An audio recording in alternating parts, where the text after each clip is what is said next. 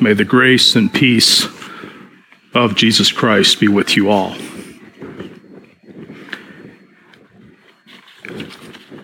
I invite you to leave your Bibles, open there to Philippians chapter 3, as we'll be looking at it through the first part of the message. And again, this little handout is simply a way to guide your thinking and a bit of an outline to our conversation here tonight regarding the content of this sermon. Not exclusively this, but it's to provide a bit of a framework. This is not an assignment that's going to be collected anytime, but feel free to jot down notes that you think might be helpful for our continued conversation tonight.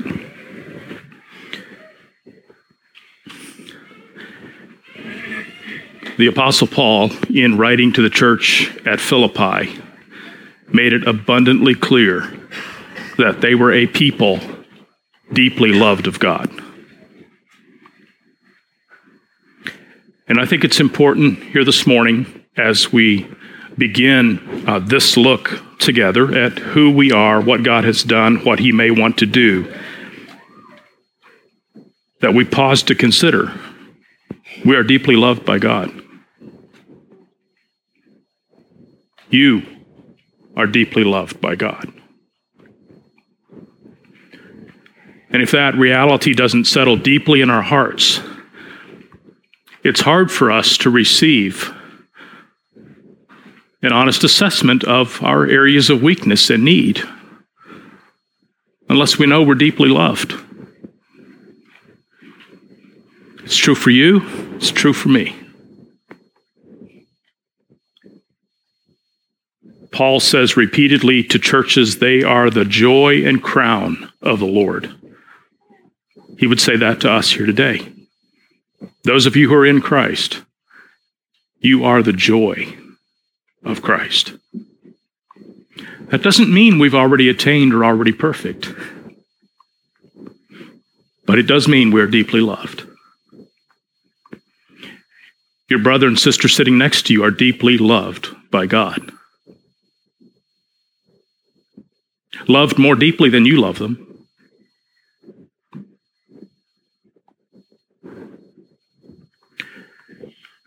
This is our first attempt at what may possibly be an annual practice, and we've called it kind of loosely a State of the Church address. While this address is mine, and I take full responsibility for what's said here today, we as elders have invested a significant amount of time around this preparation and expect to have each of them have an opportunity tonight as well to give input in our continued discussion, as well as in an assessment of what's said here this morning. This address comes in two sections. The first is primarily assessment, and it takes place around two key ideas drawn some specifically, some generally, here from this passage in Philippians. And these are two lines that I would like for you to leave here today ringing in your ears. The first one is Jesus is either first or you don't get Him at all.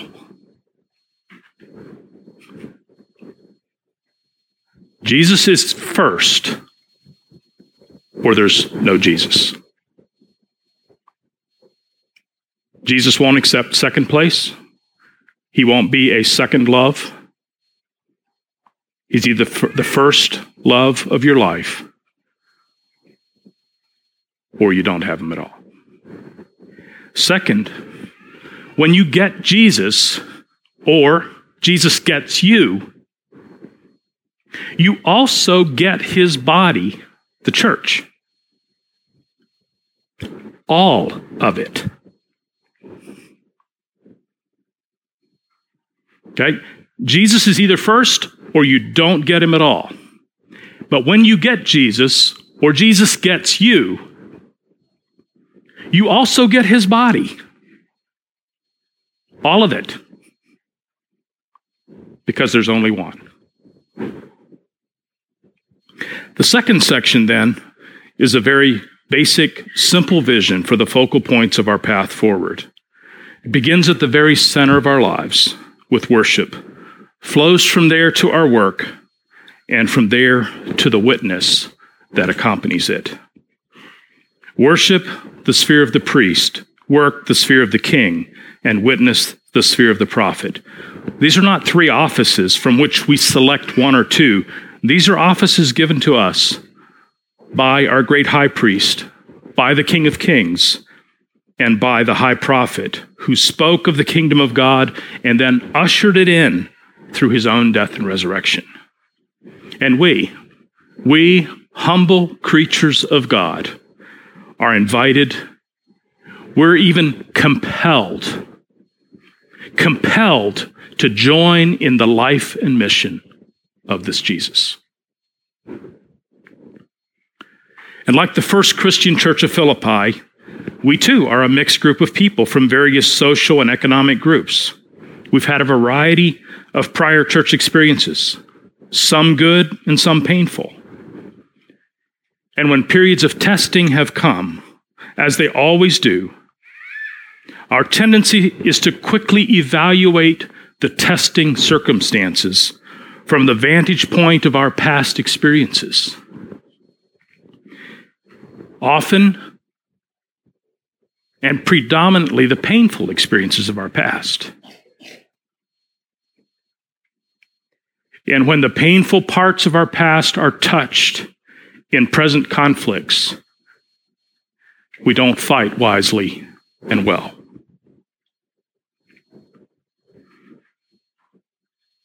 We often fail to realize how deeply our perspective is my perspective, unless we have the disciplined courage, the disciplined practice of daily, weekly, continually taking on the mind of Christ through his word.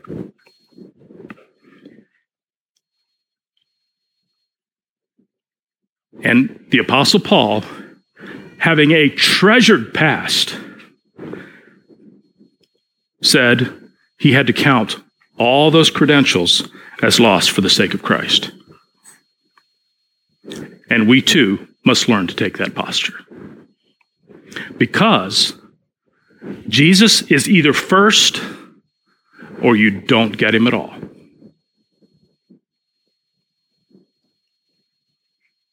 If he slips into second place in any way, shape, or form, you don't have Jesus.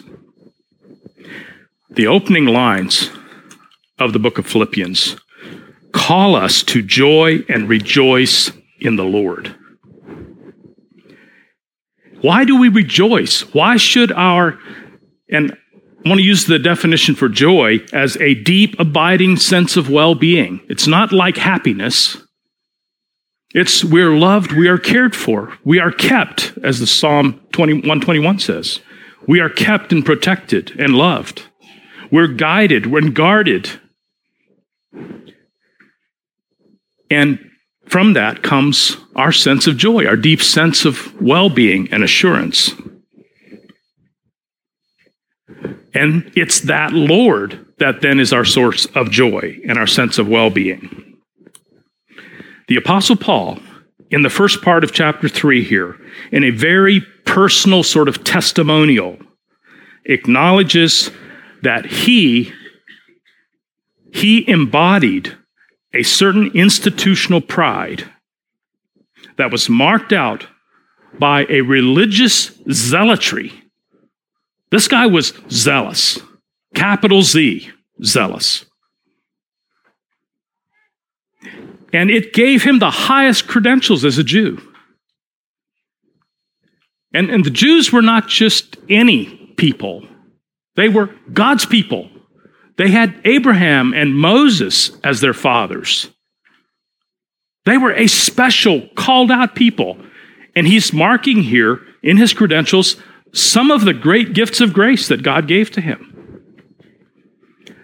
But he said when it comes to Jesus, those all have to take a lower place. They have to take a lower place. And these are the words he uses to describe his privileged place. If you think you've got reason for confidence in the flesh, look at mine. Circumcised on the 8th day, of the people of Israel, of the tribe of Benjamin, a Hebrew of Hebrews, as to the law, a Pharisee, as to zeal, a persecutor of the church, as to righteousness under the law, blameless. Just pretty much the best credentials a man could ever have in the Jewish world. I toyed with writing up Mennonite credentials. Some of us have them that pretty much match. Born into a godly home, the son of a pastor, taught the Bible from childhood up. All sorts of wonderful gifts of God's grace to us. But if Jesus is not first, there's no Jesus. Paul is writing, then, not merely to a group of Jews, he's describing his own journey of encountering the surpassing greatness of Jesus. He writes to a group of Philippians. Who were the Philippians? They were the second most privileged city in the Roman Empire of the day. The city of Philippi was established for retiring army officers who had served their country. Rome was getting full, and so they established this special place in Macedonia called Philippi, where the army retirees could gather and live their celebrated Roman lives. And I want you to look. He marks out those credentials. Back further in chapter 3. Look at verses 18 and 19. This was the hallmark of the good life for the Philippians.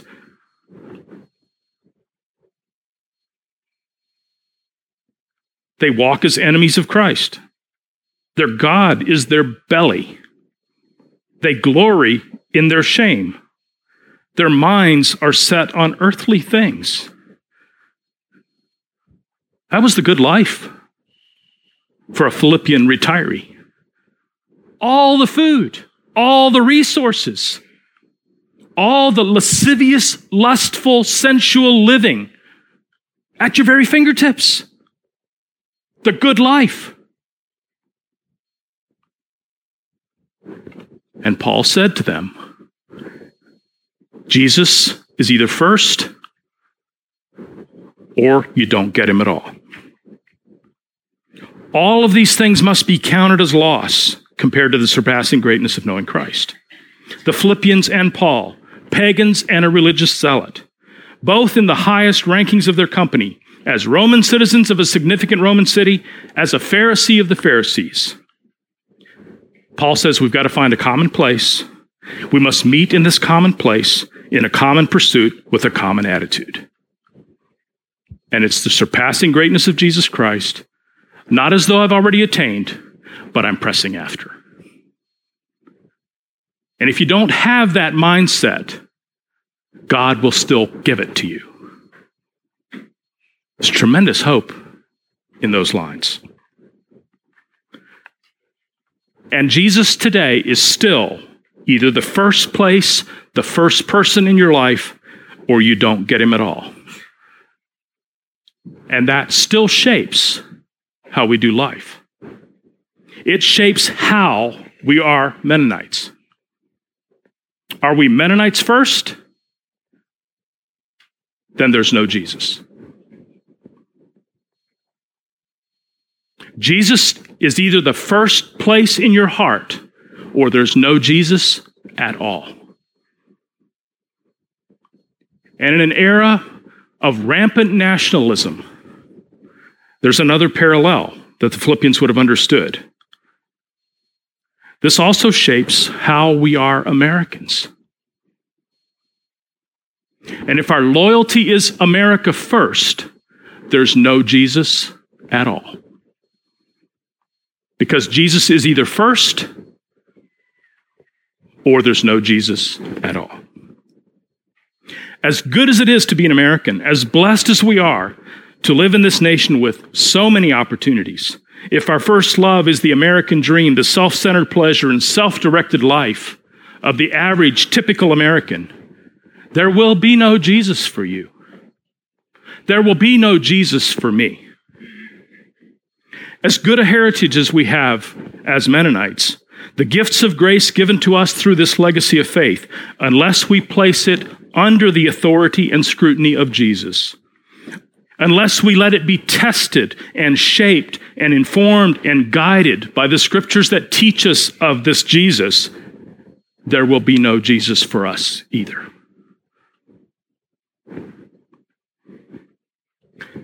In the challenges and struggles of the past 2 years, one of the overarching themes has been the perceived tension between these two poles.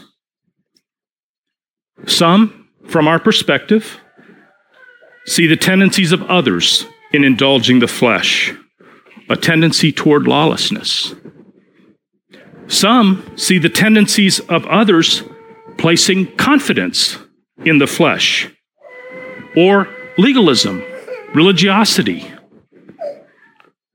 I want to remind you, this is nothing new. This is nothing new at all. It is the oft-documented struggle in Scripture. There were the Jews and the Greeks. There were the ascetics who denied the pleasures of life, and then there were the gluttons who just took it all in. There was the Pharisee, and there was the publican.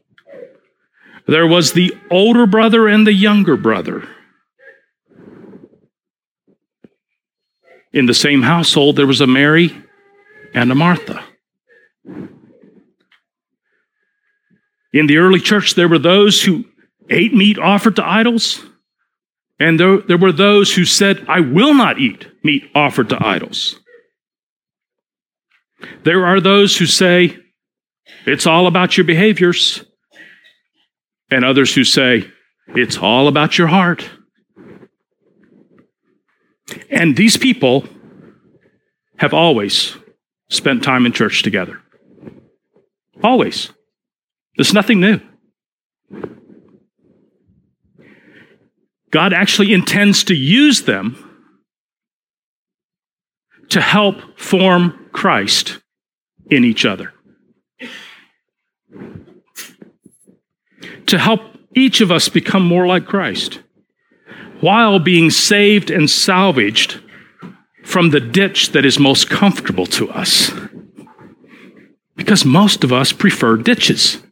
Somehow we find security in a ditch.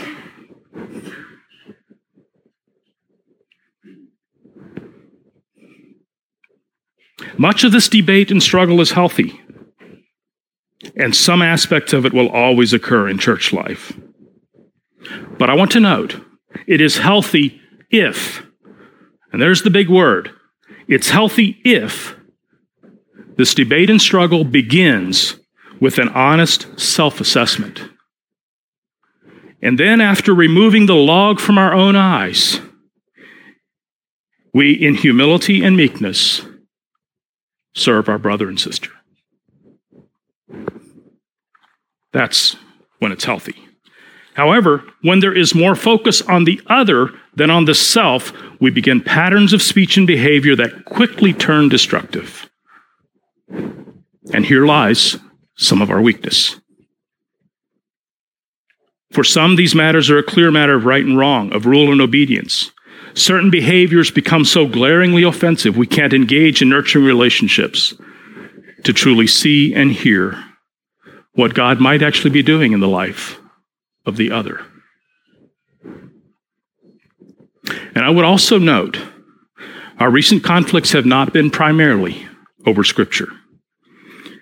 We have not demonstrated a robust knowledge of Scripture in our debates.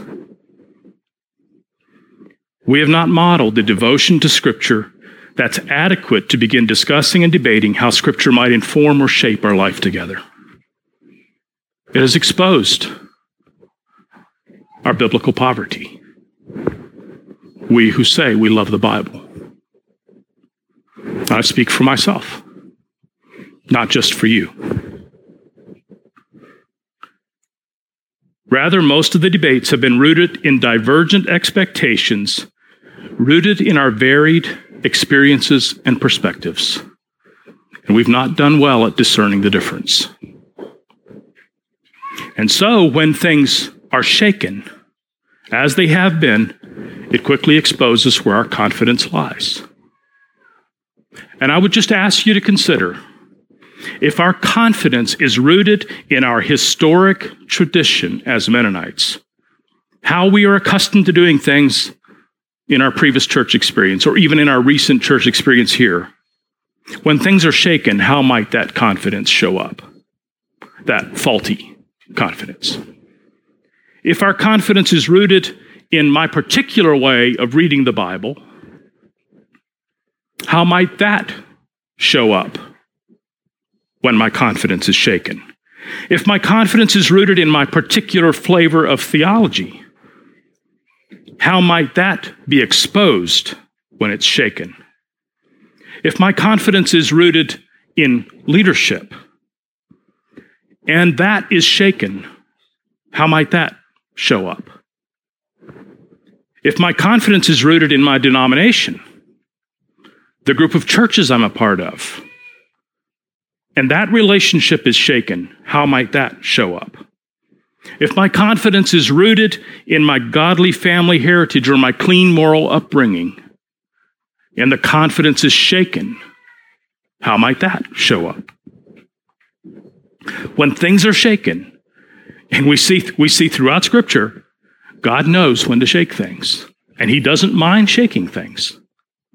He quite happily shakes things because He knows that when we get our confidence resting in something that is not eternal and secure, He'd rather shake it and expose it so that our confidence would return to Him, to His Son Jesus, to the ability of Jesus to keep His people, to guide His people, and lead His people to flourishing. You see, God knows that if Jesus is not first, there's no Jesus at all. And so when we tend to shift our affections, and our affections have tangled webs leading into other places, God will quite happily shake that to expose it. And it's actually a gift of God's grace to us. We need to reaffirm our deep confidence in Jesus and His ability to build His church, to save His people, to guide us safely through turmoil when it engulfs us. We have been given some great gifts as a congregation.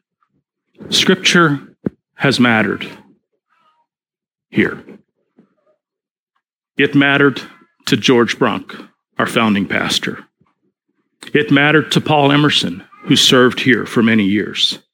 The commitment to Scripture that was modeled in this pulpit drew many of us to this church, and it has been deeply formative to our life together.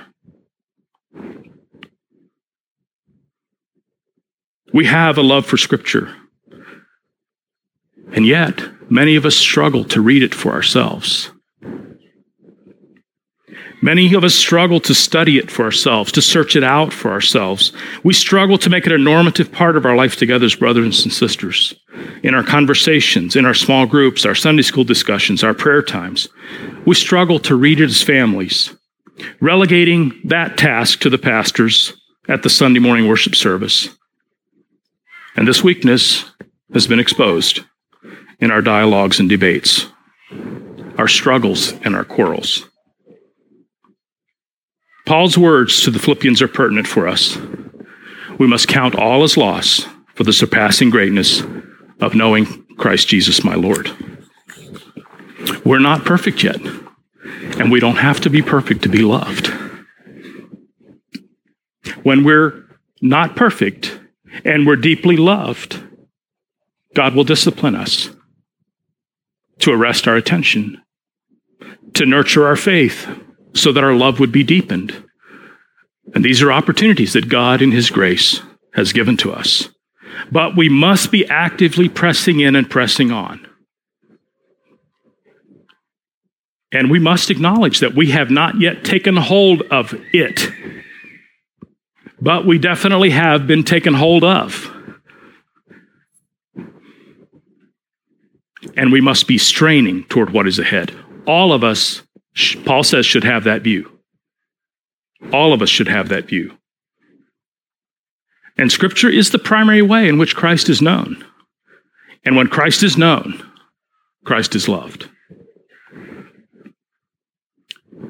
And I would also just say, it is so much easier for us to fall in love with our Christianity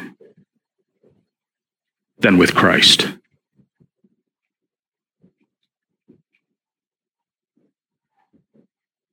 I want you to hear that. It's so easy for us to fall in love with our Christianity rather than Christ. But if your love of Christianity is first, there is no Jesus.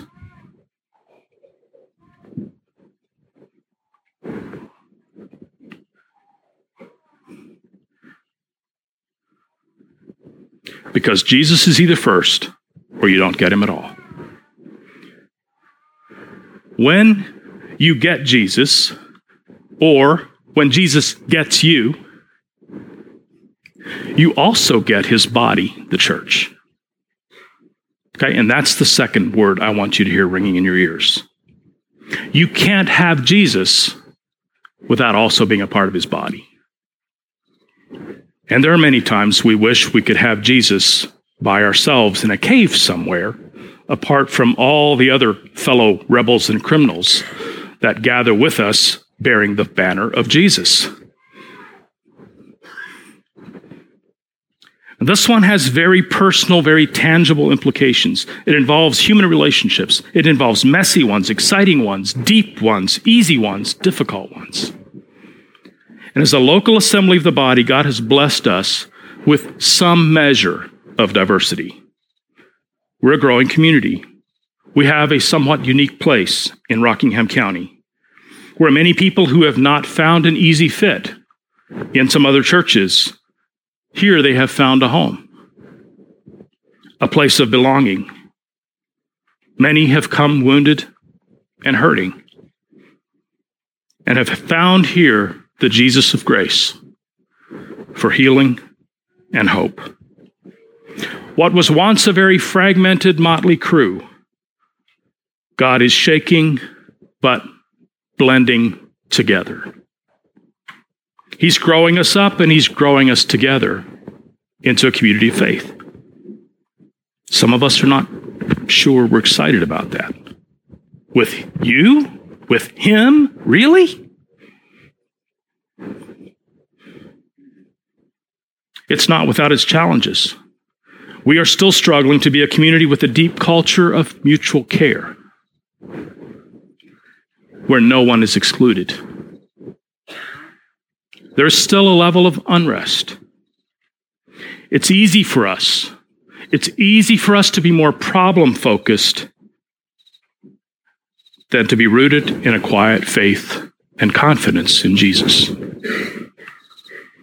But there is a growing sense of strength and cohesiveness at the center. There's a sincere attempt to welcome and receive brothers and sisters who may not fit well in some of our other conservative Mennonite churches. There is a desire here to allow Scripture to shape us, to be our guide. But we're also a bit nervous about where that might take us. How will we change? Will we change? Who decides? Is this actually a safe place for me and my family? And it is here that I would like to note, we have struggled as a congregation with some institutional arrogance. That arrogance has now borne fruit. Not just as individuals, but also as a community. We've all too often compared ourselves among ourselves, compared ourselves to other Mennonite churches, and of course they have been found wanting. We have felt we were better. We were more biblical. We were more Anabaptist. We were more evangelical. We were more, you add the word. God has ways of confronting that arrogance and humbling us. and I think it needed to happen. We also face a common American attitude toward church, and it's that of the consumer. We struggle, each of us, with wanting the church I go to be the church I want it to be, where I get what I want, but the investment I make is minimal or non-existent. But I want to remind you, if you want Jesus, you must embrace his body, all of it. All of it. There's only one, and it's not just us. It's resulted, this institutional arrogance has resulted in a shallow love that quickly gives way to this consumerism has resulted in a shallow love that quickly gives way to living on the fringes, rather than investing sacrificially and even painfully in the midst of struggle that God is bringing to help us grow and mature into the image of Christ. We want to be able to maintain our autonomy, to keep our options. This will not result in the cultivation of a love that stands out as a witness to a watching world of the redeeming, saving work that Jesus accomplished on the cross on that cross 2,000 years ago.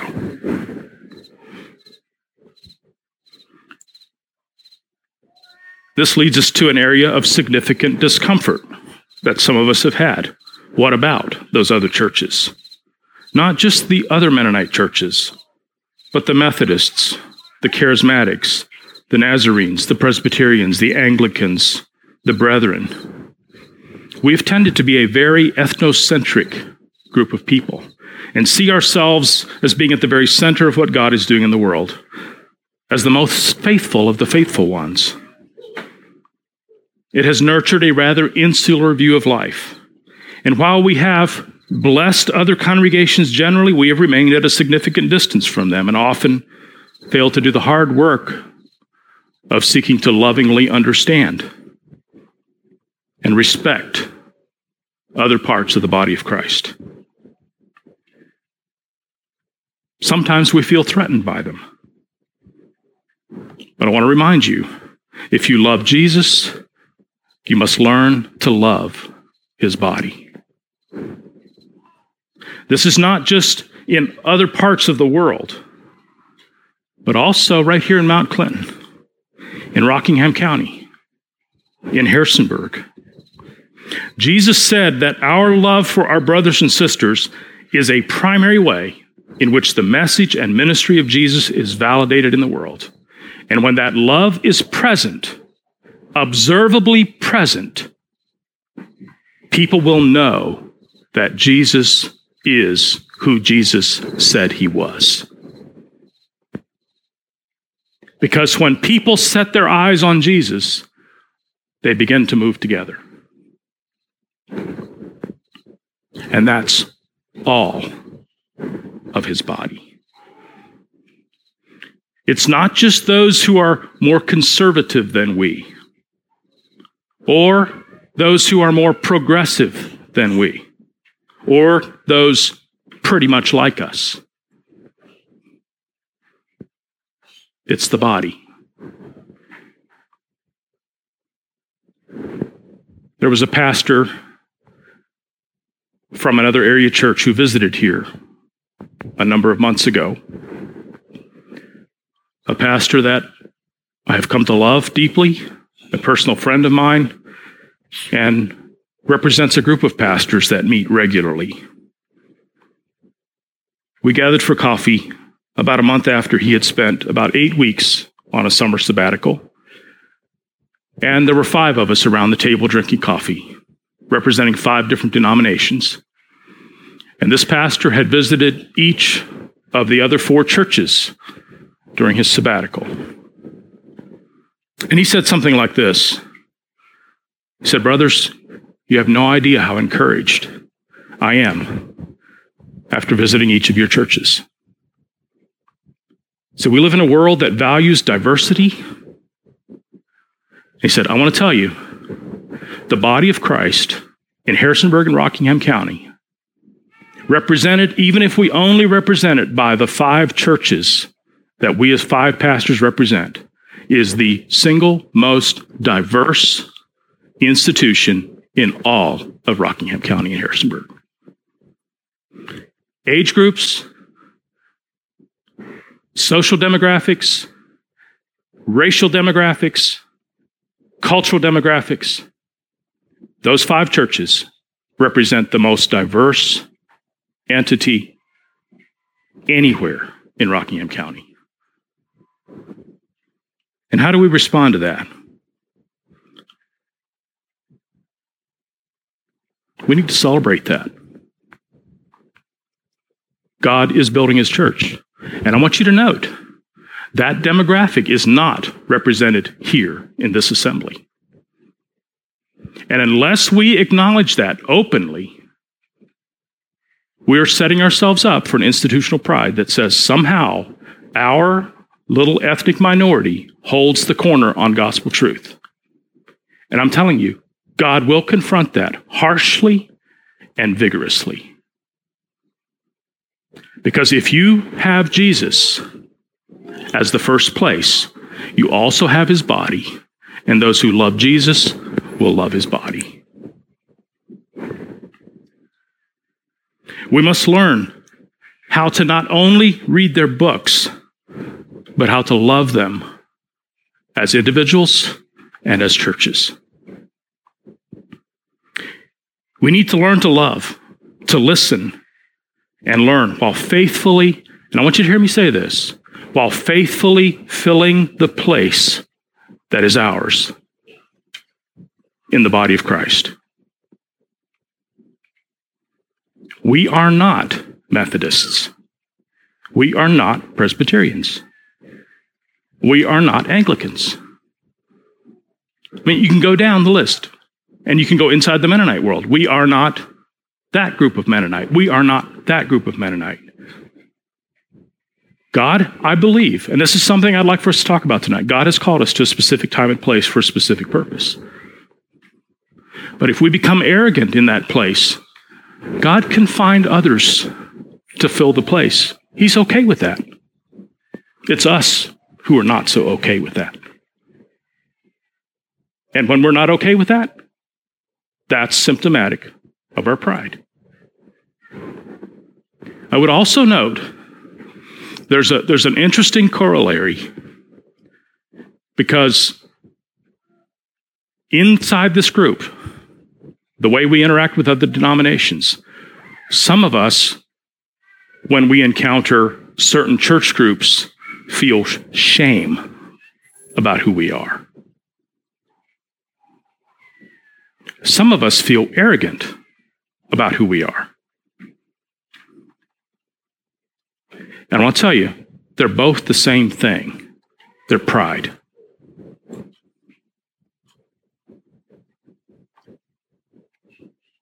One's just inverted.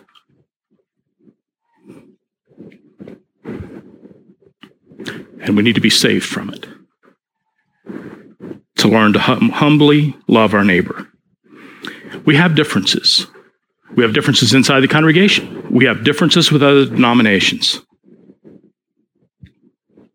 And we need to know how to own those differences.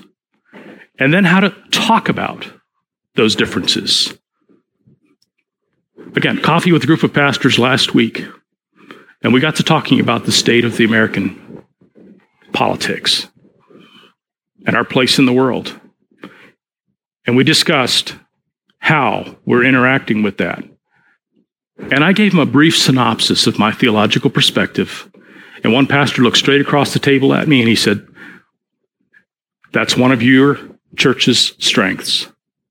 Our people don't understand that." And if we don't fill our place, we can't help and assist our brothers and sisters who have other views. So we must learn how to own our differences, discuss and even debate those differences, while also delighting in and celebrating our shared faith in Jesus, our mutual love for Jesus. What is the way forward? We believe that a framework for our life together, rooted in some of the most basic areas of Christian faith, should be at the very center of our pathway forward. We are called, collectively and individually, each of us, to be a priest, to be a king, to be a prophet, to engage in each of these offices in our worship, work, and witness. These are not offices that we select randomly from or pick one or two. Rather, they are callings for each of us, spheres in which we already are invested. And they're also part of our shared life together as a community of faith. They're exercised corporately in our work and our witness to the world. And the sphere of the priest is that of worship. The realm of the king is ruling, or the area of work. And the role of the prophet is the area of witness. The church, in its healthy phases, has always been an outward-facing organization. We gather not for ourselves on a Sunday morning. We gather to worship Christ. We gather to praise the name of God, to hear about him, to come to know him through the scriptures that are used in our prayers, in our singing, in our discussions, and our teaching. Because it's in knowing Jesus that our love of Jesus grows. And the more you know Jesus, the more deeply you will love Jesus. Whenever the church has turned inward, focused on itself, or turned on each other, the church has died. And it will die. And I want to suggest to you, it's a gift of God's grace that churches that turn in on each other die. Because they blaspheme the name of Christ. And so God has to just take them out.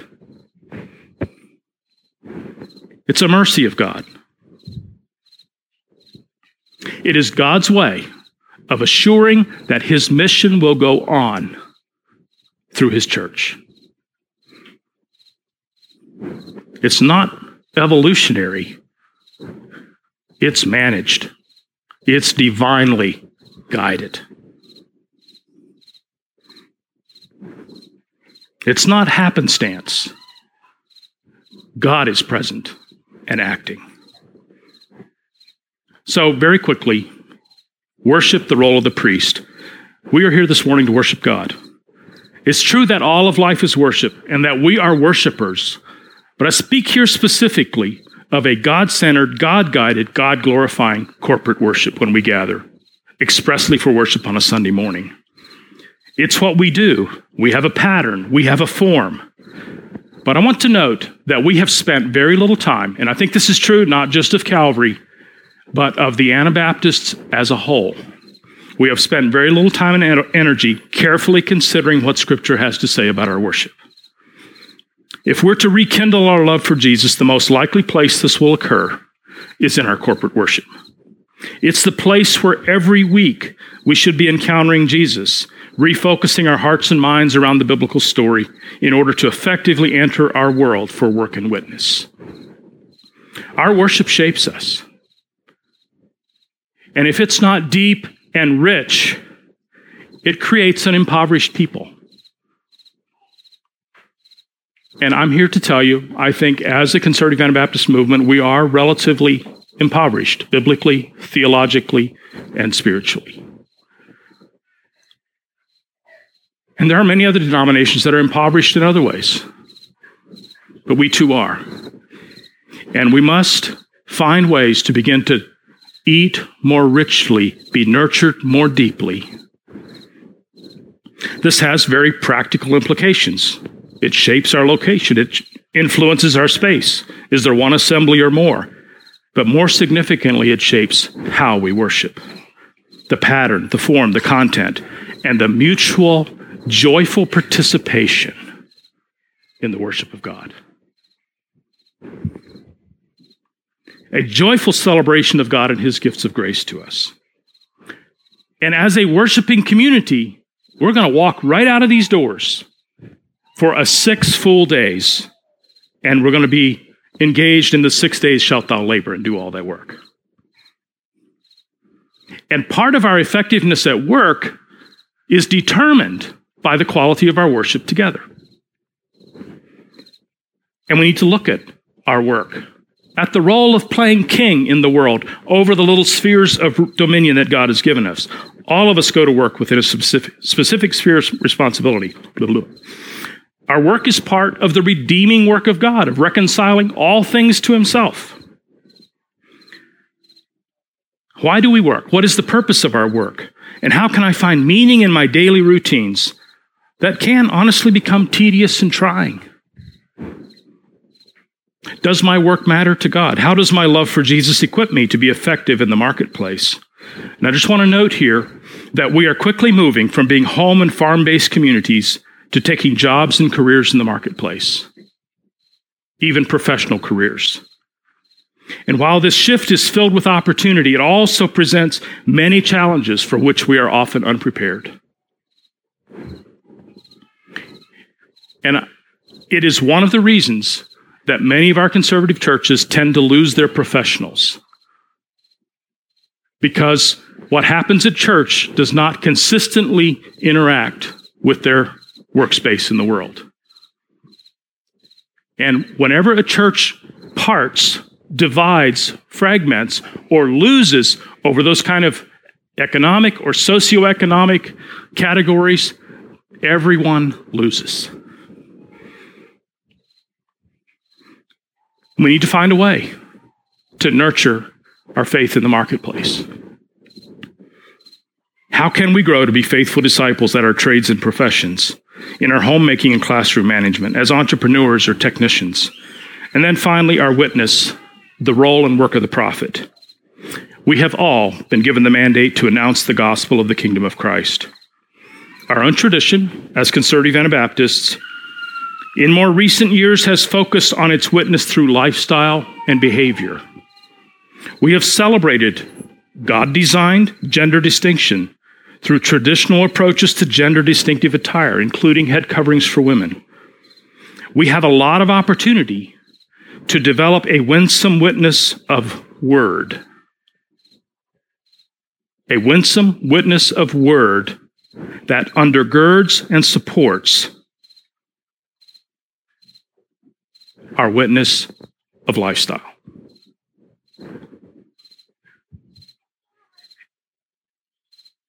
This witness needs to go to our neighbors geographically and our neighbors culturally. The person next door, at work and in the public square, but also to the Mennonites in our neighborhood who may or may not have embraced the gospel of Jesus Christ. They are our cultural neighbors. We have some mission interests overseas. We have a few organized touch points in our community. What we need is a mobilized workforce, where each of us going to our place of work, back into our home territories, is equipped to be a good news announcing disciple of Jesus Christ, in close relational proximity, where we actively love our neighbors who don't know Jesus in ways that makes the gospel of Jesus Christ attractive. Faithfulness to Jesus calls us to grow in this area, as individuals and as a church. And I believe a growing love for Jesus will result in a growing love for our neighbor that compels us to a greater witness of Christ. And this needs to be guided by life and worship immersed in Scripture. Because life-giving worship, the kingdom of God-shaped work and reconciling witness is always nurtured by a deep love for Jesus. And how do we come to know and love Jesus? By discovering him in Scripture and through the Spirit-filled grace of life together. Scripture saturating our worship. Scripture a common theme in our personal lives, our families, and our church. When I speak of areas of weakness, I'm not speaking in judgment. We're working, all of us, with what we've been given. And we must start where we are. It is our calling, however. It is our responsibility in our generation to continue reading Scripture, continue following Christ, laying aside the weight and sin that so easily ensnares us, and then to run with patience and perseverance the race that is ours. Not theirs, ours. Our race. It is our duty and our privilege to make the hard choices today based on a faithful reading of Scripture that will prepare the next generation with whatever level of personal sacrifice or personal comfort or giving up of personal preferences that will lay the best foundation for the next generation to go further and farther than we have gone. It is not our privilege to ask, what would I find most comfortable? How would I like this to be for me? We must lay those decisions down. We must sacrifice those preferences. God has given much, and where He has given much, much is required. But let's never forget to give priority to who we are becoming internally, and as such known only to God, and in a lesser degree to ourselves and to others. But let's remember that who we are and the people we are becoming is the foundation for our speaking and doing. And when our doing outpaces our becoming, okay, I want you to catch this. When our doing outpaces our becoming, the foundations of our lives, our families, our churches, and our communities begin to crack and crumble.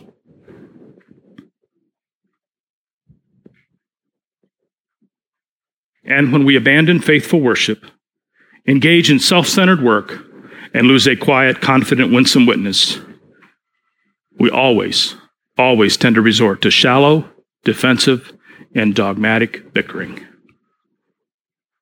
We resort to tactics of the flesh to undergird what we believe is the work of God.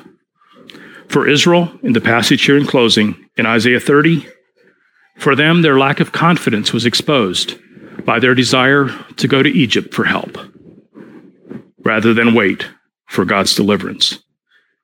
For us, it's often trying some new method, or returning to some old familiar method, or seeking a better policy, or reclaiming some specific set of behaviors that God seems to have used at some point in our past experience, rather than waiting and resting in God. And what an oxymoron, but waiting and resting in God is sometimes the hardest work we do.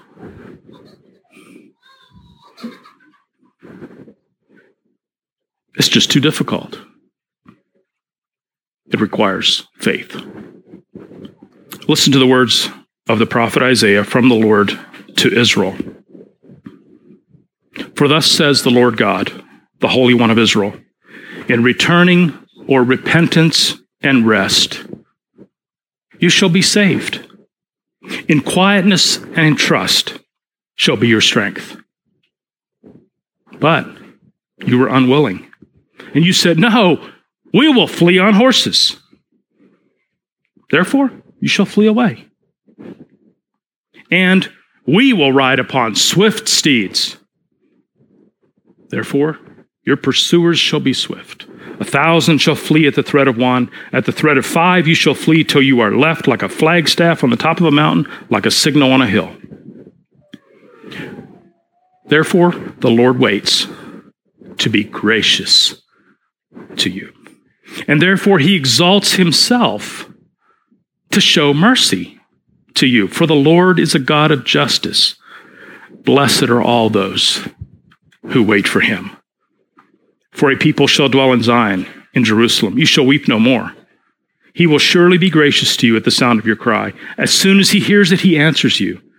And though the Lord give you the bread of adversity and the water of affliction, yet your teacher will not hide himself anymore.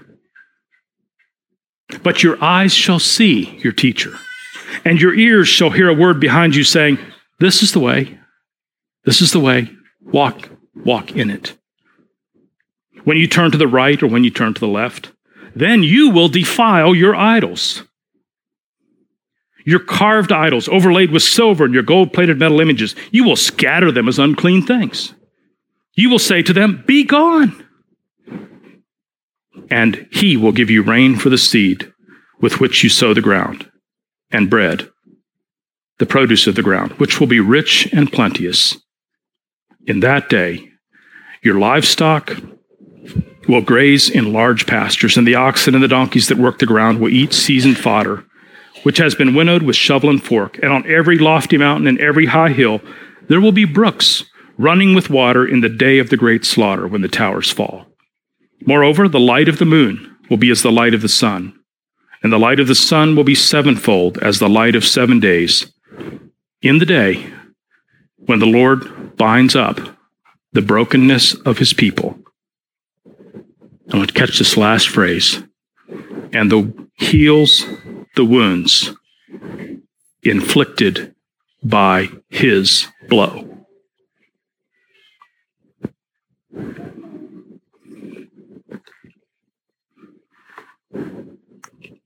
God waits to be gracious to you. And in his grace, he shows mercy. He will guide us as a teacher. And he will bind up the brokenness of his people that he has afflicted to arrest their attention.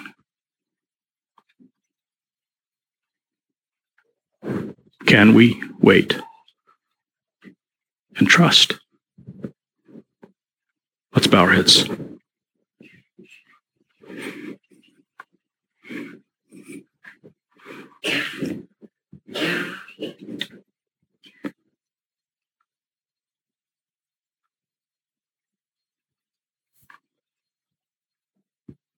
Our Father God, you're a God of grace and a God of glory. And we ask that on us, your people, you would pour out your power. Give us grace. Give us courage for the hour that we face. And Lord, would you help us to lay aside all those sins and weights that so easily beset us, to run with patience the race that is ours.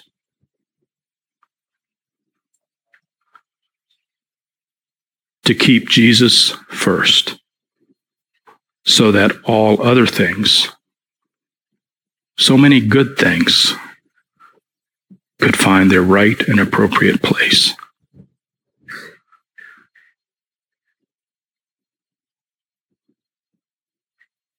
I invite you to stand, please.